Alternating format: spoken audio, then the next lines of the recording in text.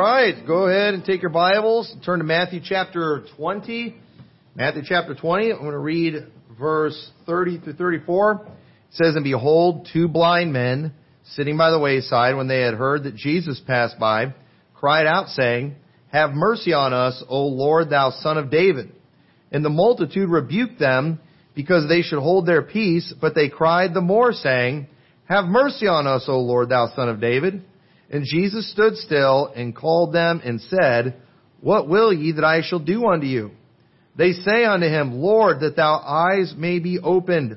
And Jesus had compassion on them, and touched their eyes, and immediately their eyes received sight, and they followed him." So this week, this is going to be the last week where I'm talking about spiritual healing and things along those lines. We could talk about this for weeks and weeks, but obviously, all of us have spiritual healing that needs to be done. I think it's important that we understand the concept of it. Every week we've been looking at a different miracle of Jesus and showing the spiritual application. While everybody wants to repeat the physical act, nobody's talking about the spiritual act, which is the main message of these passages, and it's what we ought to be in the business of doing. And so what I want to do in this message, because again, there's so much I could talk about when it comes to this subject, and there's so many examples we can use. So what I want to talk about today is specifically being a spiritual healer. Okay? And that doesn't mean you're going to go get a white suit and coat and something real flashy and get on stage and start waving your coat around and doing Benny Hinn type stuff. That's not what we're talking about here. But I do believe that we ought to be in the business of getting people that spiritual healing they need. Now, I'm not talking about you doing some fantastic thing, but obviously we know we got to bring these people to Jesus. But we need to be instruments that God uses, and God can directly use us to help heal people, spiritually speaking. And we need to know how to do this. And so there's a lot of examples that we can look at, but I want to talk about this because I hear a lot on this subject, and I've studied a lot on this subject, and I think it's important. But I think the principles that we're going to take from this, we can apply it to a lot of different areas. But specifically dealing with victims of abuse. Okay? Physical abuse, sexual abuse. Our world today, it's sick, it's twisted, it is so depraved. And the amount of abuse that's going on in this world today is just heartbreaking. When you consider how many people are being sexually abused, physically abused, it's horrible that a child's home is not safe these days. And you know what? Homes aren't the only places that aren't safe today. A lot of churches are not safe places. A lot of schools are not safe places. A lot of Christian schools are not safe places. And horrible things have happened in churches, in schools, and even in homes. And folks, it's a tragedy, but this is the world that we live in. These are the people that we live among, that we come in contact with every day. And we need to know how to help these people, because we don't want to just cast them aside. There's a reason that the LGBT movement is growing like it is today. It's because many of those people are victims of sexual abuse, and they have been hurt. They have been warped in their mind. They have not gotten any healing, and they end up going down that direction of perversion. And that's sad. And we don't want to go and have somebody who's been hurt, who's been abused. It was no fault of their own, but because so much damage was done, we just want to cast them aside and just say, forget about it, and then let the homos have them. We ought to be trying to help these people before the homos get to them. We don't need that movement growing any more than it already is. And one of their main ways of recruiting is by defiling and by hurting. And I wish I could tell you that you'll never find those type of people in a church, but many of them are mounting pulpits today. And they are giving the cause of Christ a bad name. And it's a heartbreaking thing. And so in this message, I want to talk about how to help these kind of people and what we can do to help those who have been sexually abused. Because unfortunately, this is not foreign to us anymore. It used to be a rare thing, but this is a real thing that's going on. And most people, I think they want to be compassionate. They want to help people. They just don't know how. They really don't know how. And so hopefully we can learn some things from this. So first off, the first thing that you can do, and again, we're going to focus on, physical and sexual abuse victims, but I think we can apply many of these principles to any different area where somebody has been spiritually hurt. but we just don't have time to go down every avenue and every scenario. So the first thing you need to do is you need to listen to what people have to say. Look, people who have been hurt, people who have been abused, they need to tell someone their story. They need someone to know what has happened to them. They need people to know what is wrong with them. They need someone to hear what they have to say. And notice in the story with Jesus, as before he heals these blind men, it says, "Behold, the two blind men sitting by the wayside, when they heard that Jesus passed by, cried out, saying, 'Have mercy on us, O Lord, thou Son of David.' And look at this. And the multitude rebuked them, because they should hold their peace. But they cried the more, saying, 'Have mercy on us, O Lord, thou Son of David.'" What's going on right here? Okay, first off, why would the multitude have a problem with these men crying out for Jesus? I mean, Jesus is known for healing people. These guys are blind. Don't they have a real legitimate need? Of course they've got a real legitimate need there. Why wouldn't they be crying out? They want someone to recognize the problem that they have. And Jesus asked them, "What will that I do for you?" Their eyes may be opened. They had a problem. They knew what the problem was. But you know what? People didn't want to listen to them. These guys, they're just blind men. What can they contribute to society? Nothing. So here comes Jesus, an important man, by, and these blind men are trying to get the attention of Jesus. You know what? You guys be quiet. You guys just stay out. You've got nothing you can contribute. Because most of these Jews, they're wanting Jesus to rise to power so he can take over the Romans and help them conquer the world. Not so he can heal blind people, even though we saw the first week, that's why he came, to give recovering of sight to them that are blind. But they're just thinking, no, we don't have time for this kind of thing. We got bigger fish to fry going on. But you know what? For these two men right here, their blindness was very important, wasn't it? Imagine being blind, especially back in that day. And many times, there's people out there, maybe they're young people, maybe they're children, maybe they're teenagers, maybe they're from a terrible home, and a lot of times, they've got a need. They've got something that is hurting them, that has been done to them, and they want somebody to listen to. But you know what we typically do in church? We don't need this kid stopping the work that we've got going on here. Yeah, this person that's trying to accuse the pastor of something, we don't have time to listen to that. Do you realize what that will do to this church's reputation? Do you realize that obviously it's a terrible thing to find out your pastor is a pervert, that he's done some terrible scandal. I mean, isn't that going to hurt the work of the church? You better believe it's going to hurt the work of the church. And so what people typically do, it's like, well, you know what? We've got this big church. We've got big things. We've got big money. We can't let some little kid stop the work of the Lord. That's the attitude we have. They are insignificant. They don't matter. You know what? This pastor, he's done this for me. He's done that. We're just going to ignore it. And that's what usually is happening to victims today. Nobody wants to listen to them. Nobody wants to hear what they have to say, but somebody needs to care about these people that have been hurt, that have been done wrong, and say, "Hey, tell me what's going on." They need someone to just listen to what they have to say. And you know why we don't help anybody these days? Because we don't listen to anybody. We're not listening to what people have to say. It's difficult for most people because when someone confides in you, this is what happens. This is why people don't want to hear it. Because when somebody confides in us, we now know we have a responsibility to do something and to help them. Look what it says in Galatians chapter 6.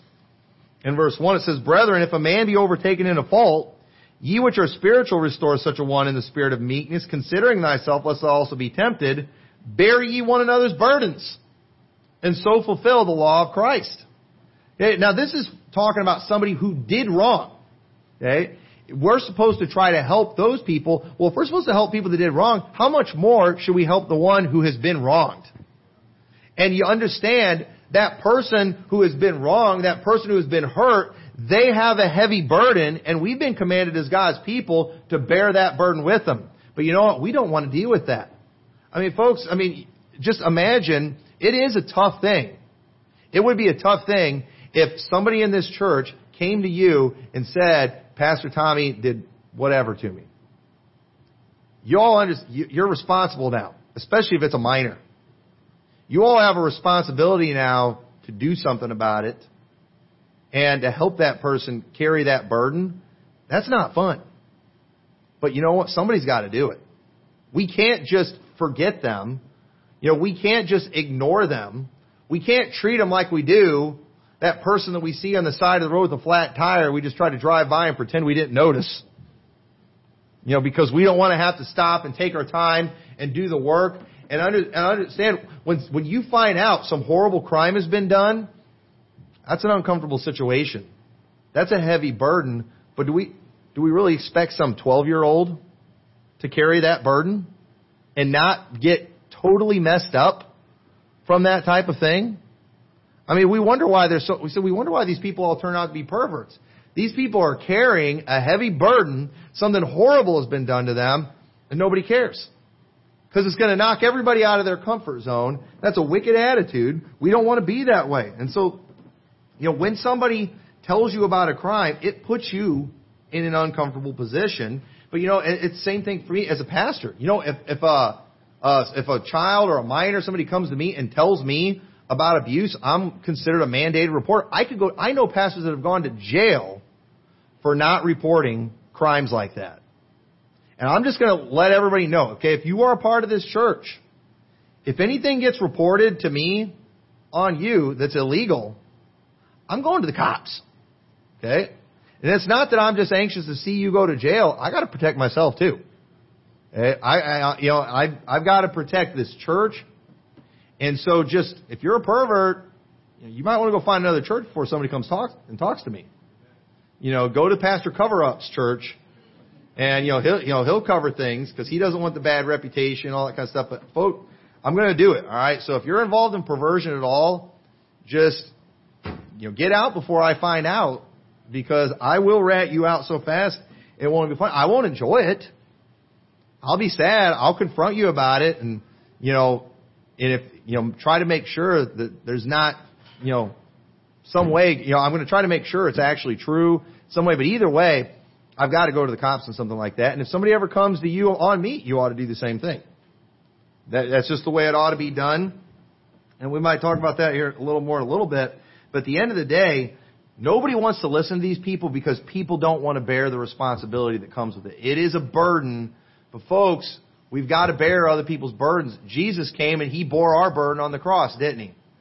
That was the whole point of Him coming. He bore the burden of our sin that we couldn't carry. He's asked us to bear the burdens of other people. And you know what? It stinks when we get uncomfortable. It stinks with all the stuff that we have to deal with in our own lives to have to deal with something like that. But we can't just cast these people aside that have been hurt, that have been abused. And I'm telling you, just you hearing them out is going to help them a lot. But understand, there's a burden, and we all know that. There's a burden that comes with that. But we've got to be willing to carry it. Do not run from that. Our natural selfish reaction is to downplay or ignore it. This is why churches do that. Okay, this is why whenever there is some kind of accusation, they try to ignore it. They try to downplay it.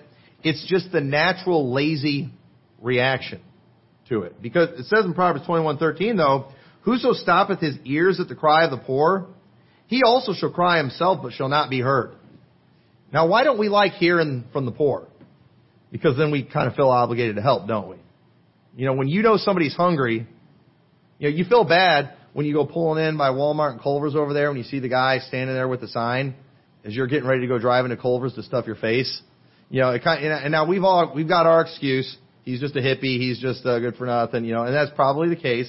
But at the same time, it makes us uncomfortable when we see a physical need. Because we know, especially if it's legit, we know we should probably do something about it. But that means taking something from ourselves. That means sacrificing something of ourselves. But the Bible says here, you know what? If you're stopping your ears at the cry of the poor, you're going to be crying yourself one of these days. And so a lot of times when people do speak up and maybe they go to someone in leadership in the church and they tell them something very uncomfortable, you know what ends up happening? They just try to downplay it. Oh, it's no big deal. It didn't happen. They're trying to ignore it is what they're doing. Because it's an uncomfortable truth. And we can't do that. You need to have your ears wide open. And not so you can go expose me, on Facebook and expose somebody else in the church. No, because you care about these people. And you need to hear them out, listen to what they say. They just need somebody to talk to. And listen, folks, I know it's going to freak you out if somebody ever came and wanted to talk to you about, something I'd done or somebody in my family had done. It's going to make you very uncomfortable if that ever happens. But just mark it down. If you don't listen to them, eventually they're going to find somebody to listen to. And it's probably going to be one of these nut jobs online trying to expose the IFB all the time. And you're like, well, I don't want this getting out in the church. Well, then you listen. Otherwise, they're going to go and it's going to hit the whole world. And it might be a false accusation. It might be a misunderstanding. It might be something that, you could put a stop to and an end to or a resolution to, depending on what it is. There's so many different things. But if you just ignore it, it's going to end up probably getting blown out of proportion and going all over the place. You will make things worse by ignoring it. You're going to think you're helping, but you're not helping. You're actually, you're hurting the whole church, and you're really only just helping yourself. And if that burden comes to you, man, you know what you just need to do? You need to tell the Lord, I'll bear this burden, but Lord, I need you to bear mine some more. Because this is a heavy burden. And I believe the Lord will help you if you do that. So listen to what these people have to say. But then, look at what it says in verse 30 of Matthew chapter 20. After these men cry out, after the multitude rebukes them. Hey, we don't have time for this. In verse 34, it says, so Jesus had compassion on them and touched their eyes. You know what? Have a little compassion with people. Feel sorry for people. If something bad happens to somebody and they tell you about it, that's not your opportunity to tell them about something worse that you've gone through. You know what? That's your opportunity to be compassionate. That's your opportunity to have some sympathy. Well, you know what? Paul and Silas, they went through a whole lot worse than you. If I talk to a pastor out there that's dealing with junk from his government, I'm not going to say, well, did they whip you like they did Paul and Silas? Did they throw you in prison? I'm not going to say that to them. You know what? There's always somebody that went through something worse than what we went through. And I'm sick of pansies out there that don't want to help bear other people's burdens. So what do? They downplay it like cowards. And they bring up Paul and Silas. Hey, I can bring up what Jesus bore on the cross. None of us will ever go through anything worse than what Jesus went through. I can always bring up Job. If you come to me with your problems, I can say, well, have you been through what Job's been through? Stop being a pansy. You know what? I'm doing that because I'm lazy, because I'm a self-centered coward that doesn't want to bear anybody else's burdens. That's why I would do that. Mark it down. And we don't need to be that way with people. If somebody comes to us because they've been hurt, something's happened to them, they're going through a challenge, you know what you do? You have compassion on them. Jesus didn't look at these men that were crying out for mercy and say, you know what? I'm about to carry a cross for you. What? You should be doing something for me. He didn't do that. He had compassion on them. That's why He was on the cross, because He had compassion on us. And yet, people will try to use these things as excuses for them, Jesus went through more, so they don't have to have compassion on us. Hey, do you realize the reason Jesus went through that is because He had compassion on us? Why can't we have compassion on other people? But self-centered people don't want to do that. Self-centered people don't want to acknowledge that somebody's going through something more difficult than they are, because then they feel like they should help. That's why everybody's so uncomfortable about all these pastors taking stands right now against the government. Well, when we see somebody else fighting the fight, it's like, man, maybe we should get involved too. But I don't want to. I'd rather pay patty cake with little kids, in a corner somewhere, because I'm just scared of the battle. So let's go criticize them and say they haven't been, fed to the lions. That's a wicked attitude. It's a selfish attitude. Okay? And if you're just scared, that's fine, but at least have the decency to just shut up about those that are actually fighting a battle right now.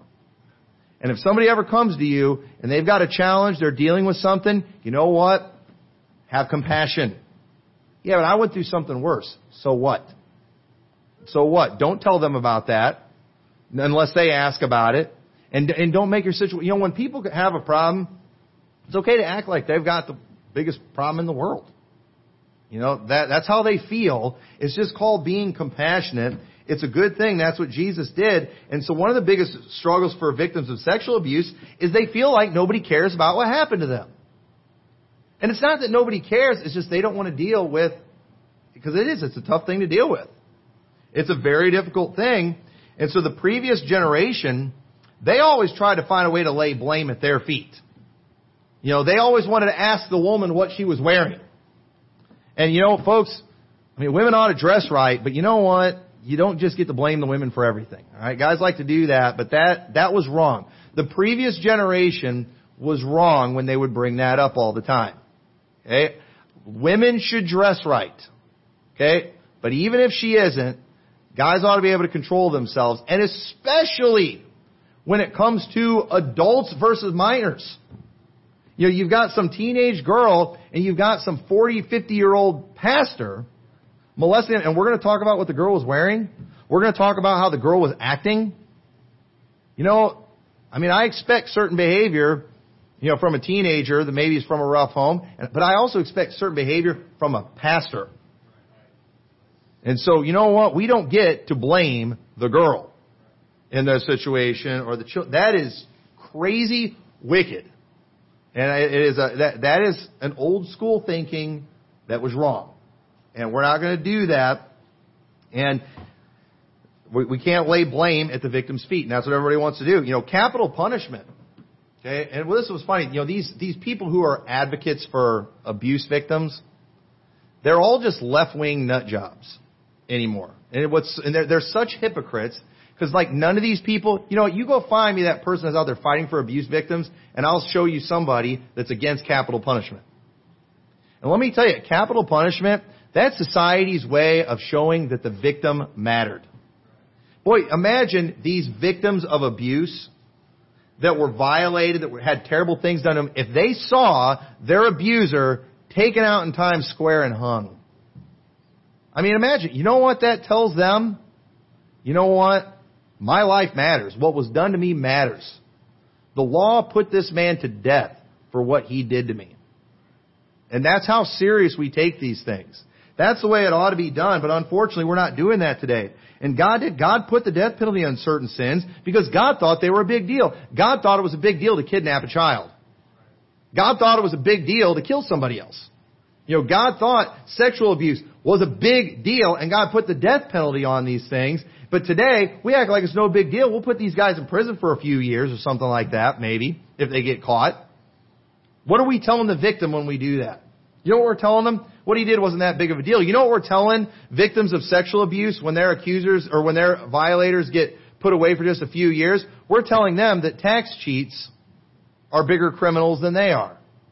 That some guy that stole a little money from the government did something worse than that pervert that violated you. Isn't that interesting? We put tax cheats in prison longer than we do perverts and child molesters. It blows my mind, and we wonder why people are so messed up in the head. You know why? Because they're not getting any justice for what they've done. And if they would get justice, it would send a message that you're important, what is done to you matters, people are not allowed to hurt you, and anybody that touches you, we as a society, we will stop them. That's what it tells them. And it can help them have some actual value for themselves. And instead of, after they get violated, going and piercing themselves up and tattooing themselves and abusing themselves up and joining the LGBT movement, it would tell them that they are important, that they matter, and maybe they would go on and serve the Lord. Maybe they would get healing if we actually treated them like they had any real value. But I'm telling you, folks, I do. I believe very much, and I don't have time to preach on it, show the Bible on it, in capital punishment for perverts. I believe in that very much. And you know what? Go find me one of these victims of, or these advocates for IAB abuse victims that's for the death penalty. And none of them are for the death penalty, and they all promote LGBT. They're hypocrites, is what they are. But unfortunately, not enough people in the IFB that are actually right on things are speaking up against this junk. Thankfully, more and more people are. There are exceptions out there, okay? I'm not even going to act like we're the only ones speaking up against this. More and more people are popping up, but it needs to be a lot more. And not enough of the big names are saying anything about it. They're too busy. They've already covered up too many scandals as part of their problem, so they can't say anything without looking like a great big hypocrite. But so the victims or the families, they need closure when stuff happens to them. They need to see that person put away for life or even preferably put to death. The victims or the families of victims, they need the satisfaction of knowing that because they spoke up, because their violator was caught, and that they reported it, that now that person will never do it to anyone again. Because that's what happens. This is why a lot of these people speak up years later, even though they know they're probably not going to go to prison, even though they know the statute of limitations is up, is that they don't want them doing it to anyone else. And so when that victim, if they see that person get thrown into prison or put to death, and I don't even know when the last time we put a pervert to death was, but if they were to see that, you know what they know? I was done wrong, but that person will never do anything again. If he'd have done it to somebody else, they might not have said anything. And then he'd have kept on abusing. And it's terrible that he did it to me, but I stopped it. But unfortunately, most victims don't get that satisfaction. Most people today, they're victims. Even guys like Pastor Shiflett, the pervert that messed with him went to prison, but he's out. Yeah, it's on his record. He gets some satisfaction there, but I think he deserved better. I think he deserved better than that. And we need to make sure we stand up against this kind of stuff. Every boy or every girl who comes forward when a crime has been committed against them should be able to get the satisfaction of having someone who is in authority that comes to them, just looks them in the eyes, and is able to say, because you reported this man, he will never hurt anybody again. Imagine if every victim got to hear that. I wonder if they would be running with all these weirdo advocacy groups that are out there that just hate the IFB. If they are able, if somebody in authority, if a judge, if a police officer, someone, a prosecutor, could go and look in their eyes and say, thank you for coming forward. Thank you for reporting this. He will never do this again. Do we not think these people deserve that? That have been violated in such a terrible way? But no, we're all such bleeding hearts today. We all don't want to look bad because people, we're for capital punishment. That we just let these people go on and suffer all their life. And deal with that. It's wrong. It is a wicked thing. And so, look at Deuteronomy chapter 22. Turn over to Deuteronomy chapter 22. Let me show you a passage over there. But one thing that victims need to understand is that the law does have a responsibility to protect the innocent. Okay, this is something that victims need to understand. Our law does have the responsibility to protect the innocent. And even though this is often difficult, victims of abuse do have a responsibility to come forward as soon as possible when a crime has been committed. I know there's a lot of reasons that they all often feel like they can't. I get that. But they need to. It takes a lot of courage, and we need to make it easy for them to do it. Society needs to figure out a way to do that. But look what it says in Deuteronomy 22, verse 20. But if this is talking about a false accuser. So it says, wait, that's not the right verse. Look at verse 23. If a damsel that is a virgin be betrothed unto a husband, and a man find her in the city and lie with her, then ye shall bring them both out into the gate of that city, and ye shall stone them with stones that they die, the damsel because she cried not, being in the city, and the man because he hath humbled his neighbor's wife, so thou shalt put away evil from among you. But if a man find a betrothed damsel in a field, and the man force her and lie with her, then the man only that lay with her shall die, but unto the damsel thou shalt do nothing. There is in the damsel no sin worthy of death, for as when a man riseth against his neighbor and slayeth him, even so is the matter, for he found her in the field, and the betrothed damsel cried, and there was none to save her. Okay, notice how there was an expectation on the damsel, if she's in the city, to cry out. You need to say something, because as a society too, we don't want rape going on unanswered. We don't want, that is a horrible thing to happen, but we also don't want blood on our hands of killing innocent people too. And that's why our laws do have some kind of statute of limitations. There comes a point where it's impossible to prove anything. And we can't go putting somebody to death for something we don't know that they did. And so there was an expectation that you cry out and that you do something, you say something. And it is important that people do that. And I think we ought to try to make it as easy as we can. I believe that churches, businesses, schools should have policies to make it possible for victims of abuse to come forward without fear of retaliation. We had a men's meeting last night. We talked about this very thing. We're not going to say what these things are publicly, but we were talking about basically laid out what people ought to do if you find out I did something or someone in my family did something. You know, the Bible says, against an elder receive not an accusation, but before 2 or 3 witnesses. There's a way that it's supposed to be dealt with.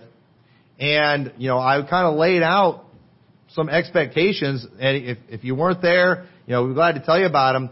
But the thing is, there needs people who have been violated, people who have been wrong, they need to be able to tell somebody. And in most churches, there is nothing in place. If a pastor does something wrong, there is no way to hold him accountable. That's not right. Okay? I don't believe that in that type of thing at all. There should be a way to remove a pastor from a church. If a pastor gets out of line, because, you know, the thing is, folks, if I did something to a kid, I could go to prison. But, you know, if I commit adultery, the law is not going to do anything about it. But you all realize you should. You should do something about it. And I think it's important that we all know how these things should be handled. If in case that ever happens, in case somebody in the church ever comes to you, it's like, hey, this happened to me. If it was anybody else, tell me about it. Okay? You better believe I'm going to deal with it. But if it was me who is in leadership, you need to know how to deal with that too.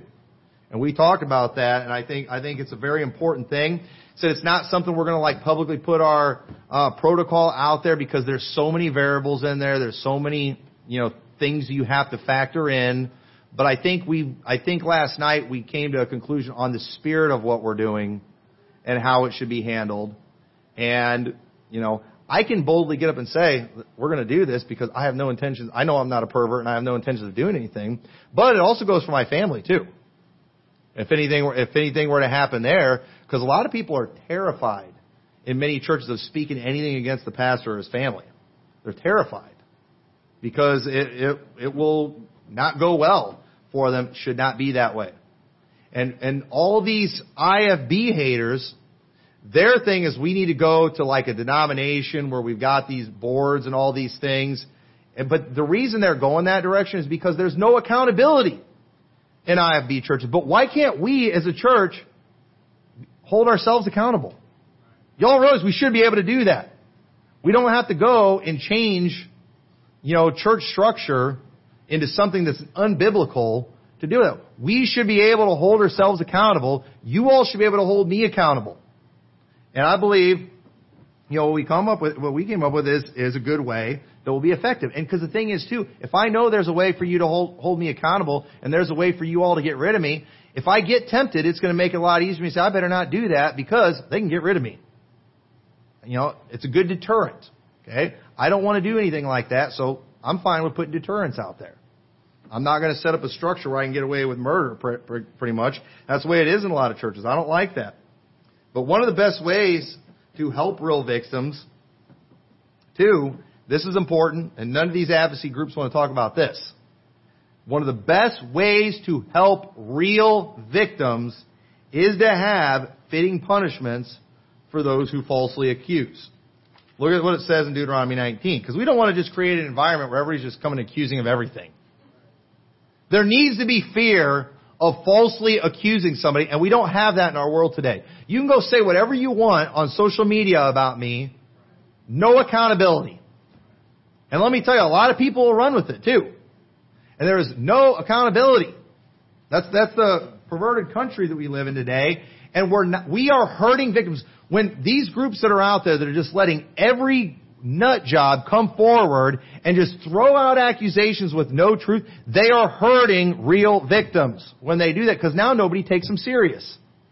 And that's the problem in these groups. I've talked to some of these people before. I've talked to some of the heads of these different advocacy groups, and I'm always telling them, listen, you need to vet the people that you feature. You can't just let every person posting on your websites and on your forums and things, you cannot do that. There's a lot of just bitter, angry nut jobs out there that are liars, and these pastors that are complicit in cover-ups, they feature these people to show you're all phony. And just, have some expectations. There needs to be some kind of proof, and they've just taken these things too far. But folks, it is wicked to violate people, but it is wicked to falsely accuse. Look what it says in Deuteronomy chapter 19 in verse 16. It says, if a false witness rise up against any man to testify against him that which is wrong, then both the men between whom the controversy is shall stand. Therefore the Lord before the priests and the judges shall be in those days. And the judges shall make diligent inquisition. And behold, if the witness be a false witness, and hath testified against his brother. Not a person who we couldn't prove their testimony. Okay? We couldn't prove it was false. No, I'm saying the person that we proved lied. Okay? Not a person who testified against somebody and we just couldn't get confirmation that they were telling the truth. No, the person that we confirmed lied. It says, then shall ye do unto him as he had thought to have done unto his brother, so shalt thou put evil away from among you. See, that's the problem. We've got all these people coming forward today and just making stuff up. And then all these advocacy groups support them and act like the heroes. No, some of these people are liars. And now the news media or whoever, okay, so if some liar comes out against Donald Trump, guess who the Republicans are all going to talk about? There might be some woman out there that really had something done, but you know what? The Republicans are all going to talk about that one that lied. And they're going to make it look like they're all liars. And now you've got this one that was actually done wrong, and nobody will listen to him because these same nut jobs on CNN featured the liar. We need to vet these people. And a lot of these advocacy groups that are against the IFB and abuse in there are constantly featuring proven liars and nut jobs. And just giving them the time of day. And then the bad guys in the IFB are all featuring these people all the time. This person was a liar. This person's always accused. And you are hurting the real victims. They are being drowned out by the liars. And none of these groups have any vetting process. It's just any accusation, they just automatically accept it as true. That's also wicked. That is a wicked thing. And let me tell you, people ought to fear falsely accusing somebody. But I mean, literally, we've got groups out there that hate us today. Their evidence against our church or churches like ours is an anonymous YouTube comment somebody left. People can just leave an anonymous YouTube comment saying, Pastor Tommy did this and said this, and then we have evidence that this is going on with, Liberty Baptist Church. It's like, no, you are a horrible person. And let me tell you, there's places where bad stuff's happened, but it's all these liars that come along and they ruin it for everybody. We can't have that. And so if somebody has something legitimately done to them, there should be no retaliation. But if somebody falsely accuses, and not something we couldn't prove their claim, but no, if we can prove they were lying, then we're going to deal with that too. If what they accused me of would have got me kicked out of the church, we prove they were lying, they get kicked out of the church.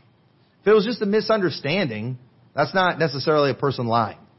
If they just didn't get a fact, that's not, we're going to give people a lot of grace in these things because we want people to be confident. As a church, we ought to want this to be an environment where if I am done wrong, I can come forward and there will be no retaliation.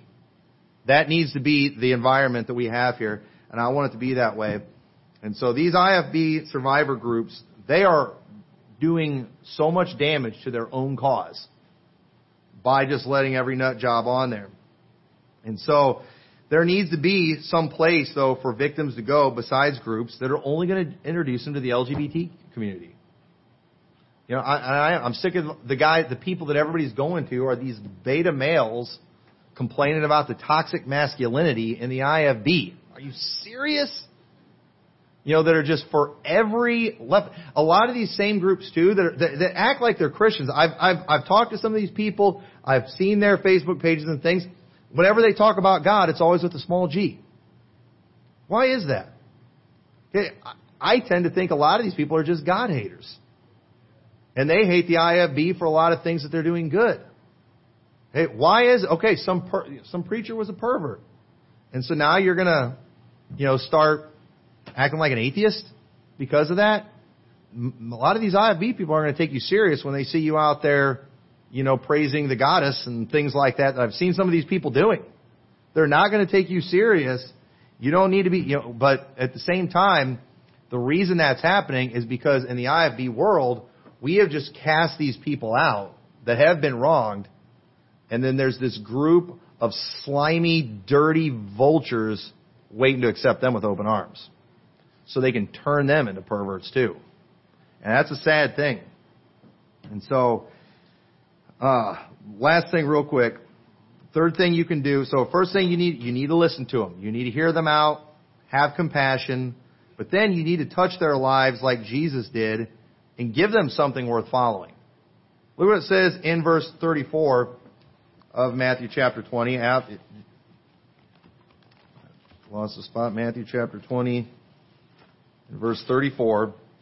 It says, "And Jesus had compassion on them and touched their eyes, and immediately their eyes received sight, and they followed him." Now, none of us in here have the ability to just touch somebody, lay hands on them and pray, and all of a sudden all their problems just went away and they're healed. Okay? I'm not talking about doing something like that. I'm not talking about physically touching their lives. But look what it says in John chapter 14 and verse 12. John chapter 14 verse 12. What do I mean by touching their lives? Here he said, "Verily, verily, I say unto you, he that believeth on me, the works that I shall do, shall he do also, and greater works than these shall he do, because I go unto my Father." Now, I've talked about this before, but how can we do greater works than God did? Well, because, again, healing the sick, healing someone's blindness is not what Jesus really came for. It was to save people. It was to heal them spiritually. We covered that in the first week. That is better. That is greater. And while we see a handful of cases of Jesus doing these things in the Bible, there's been people getting saved for 2,000 years. Our church has seen hundreds and hundreds of people saved. We've helped many people. We've done a lot of the spiritual things that Jesus actually came for. So I personally believe we are doing greater works. And so I can't explain how Jesus healed anybody, because especially when it comes to blind people, we see sometimes he'd touch them, sometimes he'd spit in the mud and rub it in their eyes. He didn't always heal people in the same way. The one with the issue of blood, she just touched the hem of his garment. Jesus didn't have an exact method and an exact formula for every healing that he did. Sometimes he would just speak the word. He had a different way every time. And I can't give you a formula for how to, help somebody who's been damaged or spiritually, but I can tell you this. If we would take the time to stop and listen to people, if we would have some compassion, and then if we would follow the leading of the Holy Spirit, because in John 14, after Jesus said, "You're going to do greater works," he said, "You know what? I'm going to go and I'm going to send you the Comforter." If we would follow the leading of the Holy Spirit on a case-by-case basis with these people, I believe we will be able to help them out. I said, I can't tell you how it's going to be done every time, but maybe if maybe that person that's been hurt, that has been treated like garbage, if you listen to what they had to say, you genuinely cared about what happened, you genuinely tried to help them get justice, you genuinely loved them, and they did get justice, you know what? Somewhere in there, because somebody loved them and cared about them, it touched their life, and you know what? They're over it now. They've been able to move on. They've been able to have healing, and they've been able to be restored into a church. And I've seen that happen. I can't tell you how it's done. Just like I can't explain how Jesus, I've never tried to imitate what he did to heal somebody. I'm not Jesus. And he didn't have an exact method. And I can't tell you exactly how we're going to heal everybody. But I believe if we would do those things, if we would love them, if we would listen to them, if we would have compassion on them, I believe we would touch their lives in a way that would actually help them get victory and help them heal. And so we need to be we should be seeing more healing than ever because we have more sick out there than there's ever been. And none of it's going to come easy. You know, we're not going to have a big production where we come in and put on a show of how we heal these people. These people don't need to be put on display. That's not what they want. A lot of times they want to just keep this private, but they need things dealt with. And so, you know, some things we're not going to be able to accomplish with people without some prayer and fasting. Some of it's going to be hard. Some things are going to take time. Some people that are out there, they're not going to want to be healed, even though we want them to be healed. But the important thing that we just need to remember when it comes to anybody that we come in contact with, anybody that God brings in our life, we at least need to know there's hope for these people. We at least need to know if we can get them to Jesus, they can be helped. And then all we're going to do is we're going to love these people, we're going to listen to these people, we're going to have compassion on these people, and somehow we're going to get them to Jesus, and He'll fix them. And they will be able to be restored. And so I hope this will motivate you to just get out there and help some people. Just get out there and help some people. Don't go walking out there like a superhero. It's like, all right, I've heard all these sermons now. All right, who needs healing? All right, no, that's not the attitude we're going to have. No, but we're just going to have a love for people, and we're going to go into it. When we go in, and this is how I am when I've had people unload the truck to me, just they're going through heavy burdens. I always feel like, you know what my immediate thing is? I've been sitting in my office before talking to people, and in my heart, I am crying out to God. Because I'm just like, dude, this is way too big of a problem for me. And somehow, I've magically helped these people before. Don't ask me what I did. But you know, when I think about it, it was probably when I was in there panicking, calling on the Lord. And then He just stepped in and made what I said do something. That's just how it is. So, you know, we don't have any superpowers, but Jesus does. And so we got to rely on Him. So with that, let's pray. Dear Lord, I thank You so much for Your goodness to us. Dear God, I pray You'll help us to be compassionate people, Lord. Help us to be willing to bear the burdens that are out there. Lord, there is so much struggle and heartache and pain that is going on in this world and even in our own community. And dear God, I pray that You will help us to not ignore these things, but help us to be like You and have a listening ear. Help us to be ready and willing to hear what people have to say, and help us to have a compassionate heart on them. And I pray that You will help us to touch their lives in a way where they can be healed from these difficulties. In Your name we pray. Amen.